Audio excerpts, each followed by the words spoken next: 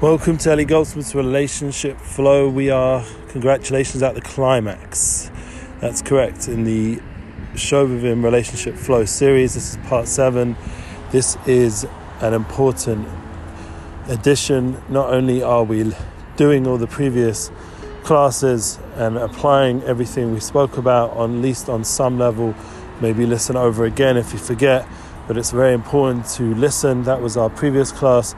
To integrally listen, to be honest and truthful with your listening, to really learn to listen to the other person in the relationship, to listen to your soul level.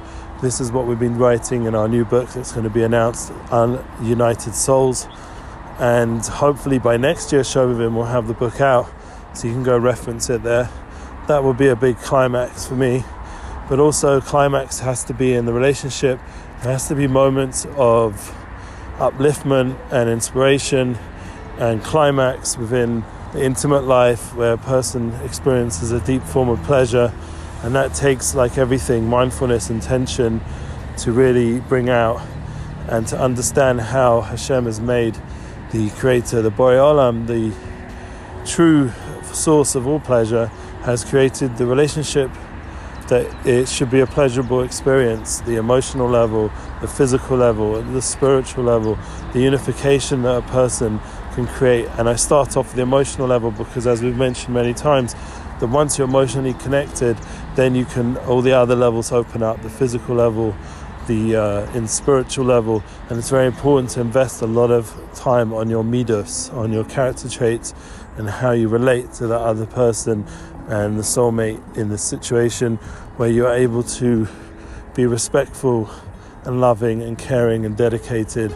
and all the good things we've spoken already in the last 6 parts of giving over encouragement and being proactive, not reactive, and building goals and dreams together to work towards, to be able to be more effective in relationship and energy management, and to bring that into a positive environment in the home, that you can apply all the different skills you've learned over the years of relationships, and be very real that there's also times on, times off, that there's a halakhic base, there's rules in terms of when to be with the relationship, and that obviously you have to learn properly, and it's best to actually go to a professional rabbi, someone who really knows what he's talking, or she knows what she's talking about, and to really internalize on a daily and monthly level what is the schedule of a spiritual relationship that manifests in real spiritual manifestations, so bringing down children, bringing down souls, in terms of once there is that unification, that is a tremendous opportunity for every human being, and gives you partnership in creation, that you are also a procreator, and to not underestimate what that force and that beauty and that holiness is all about. So then once a person has hopefully done that inner work, and I ask for forgiveness for any sounds around me, but with the tram, and I'm walking on my way back from our weekly jog, I wanted to climax this Shovavim class with an opportunity for you guys to give back feedback on this whole Shovavim series, and to remind everyone that there has to be that mutual collaborative experience in relationships. It has to be something which is with will, with ability to come together as one, and it's something which is an opportunity for everybody out there to really home in on their heart level. What is my relationship about? Is it something that's growing? Do I have a growth mindset? Do I love the other person? Excuse the sound. Do I care about them? Am I thinking about them in positive ways? And if I'm not, am I working on where I'm lacking in the relationship? And this kind of development, instead of blame game, or nowadays, with the Corona challenge, using the seemingly difficult times we're in to take out frustrations on the other person, instead of being real that you are frustrated in some way or another. You can't do as much as it used to, seemingly. But you now have the opportunity to turn that around, and that's the power of Shovavim, that it gives us ability to return, to really believe in the power of the soul, to be free of this exile and this unfree experience of what's going on right now in the world, where we are seemingly limited. For example, I can't see my family, as we mentioned before, in London, and all kinds of situations where relationships constructs have had to be rethought. But that reevaluation is really, really important, and reviewing everything we've spoken about, going over, is really important. That's why it's a series. So it gives you a format of 7 parts to go over.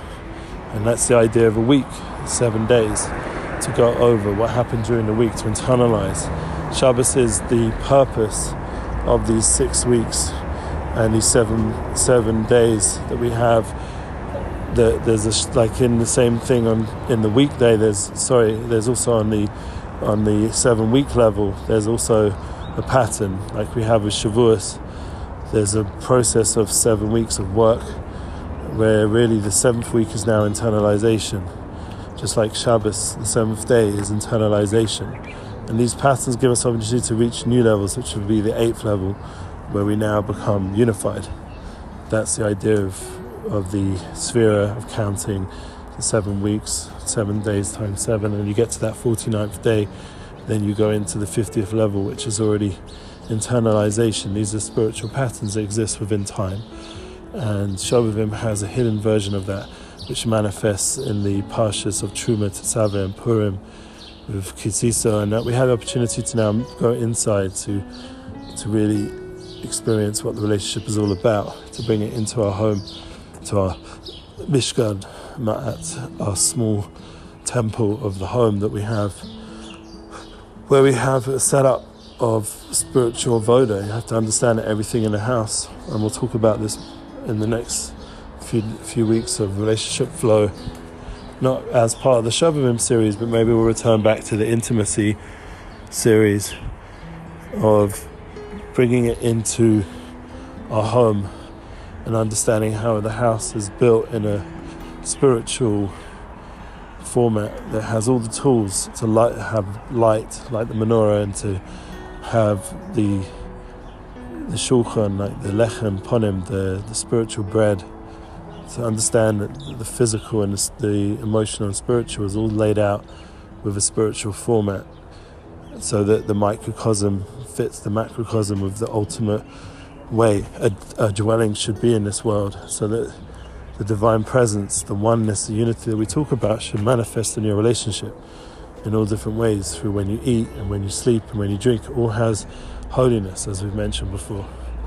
So once you understand there's a certain holiness, there's a certain elevation that you're experiencing of oneness, and you can bring that into everything. You can bring that into your business, into your practical life.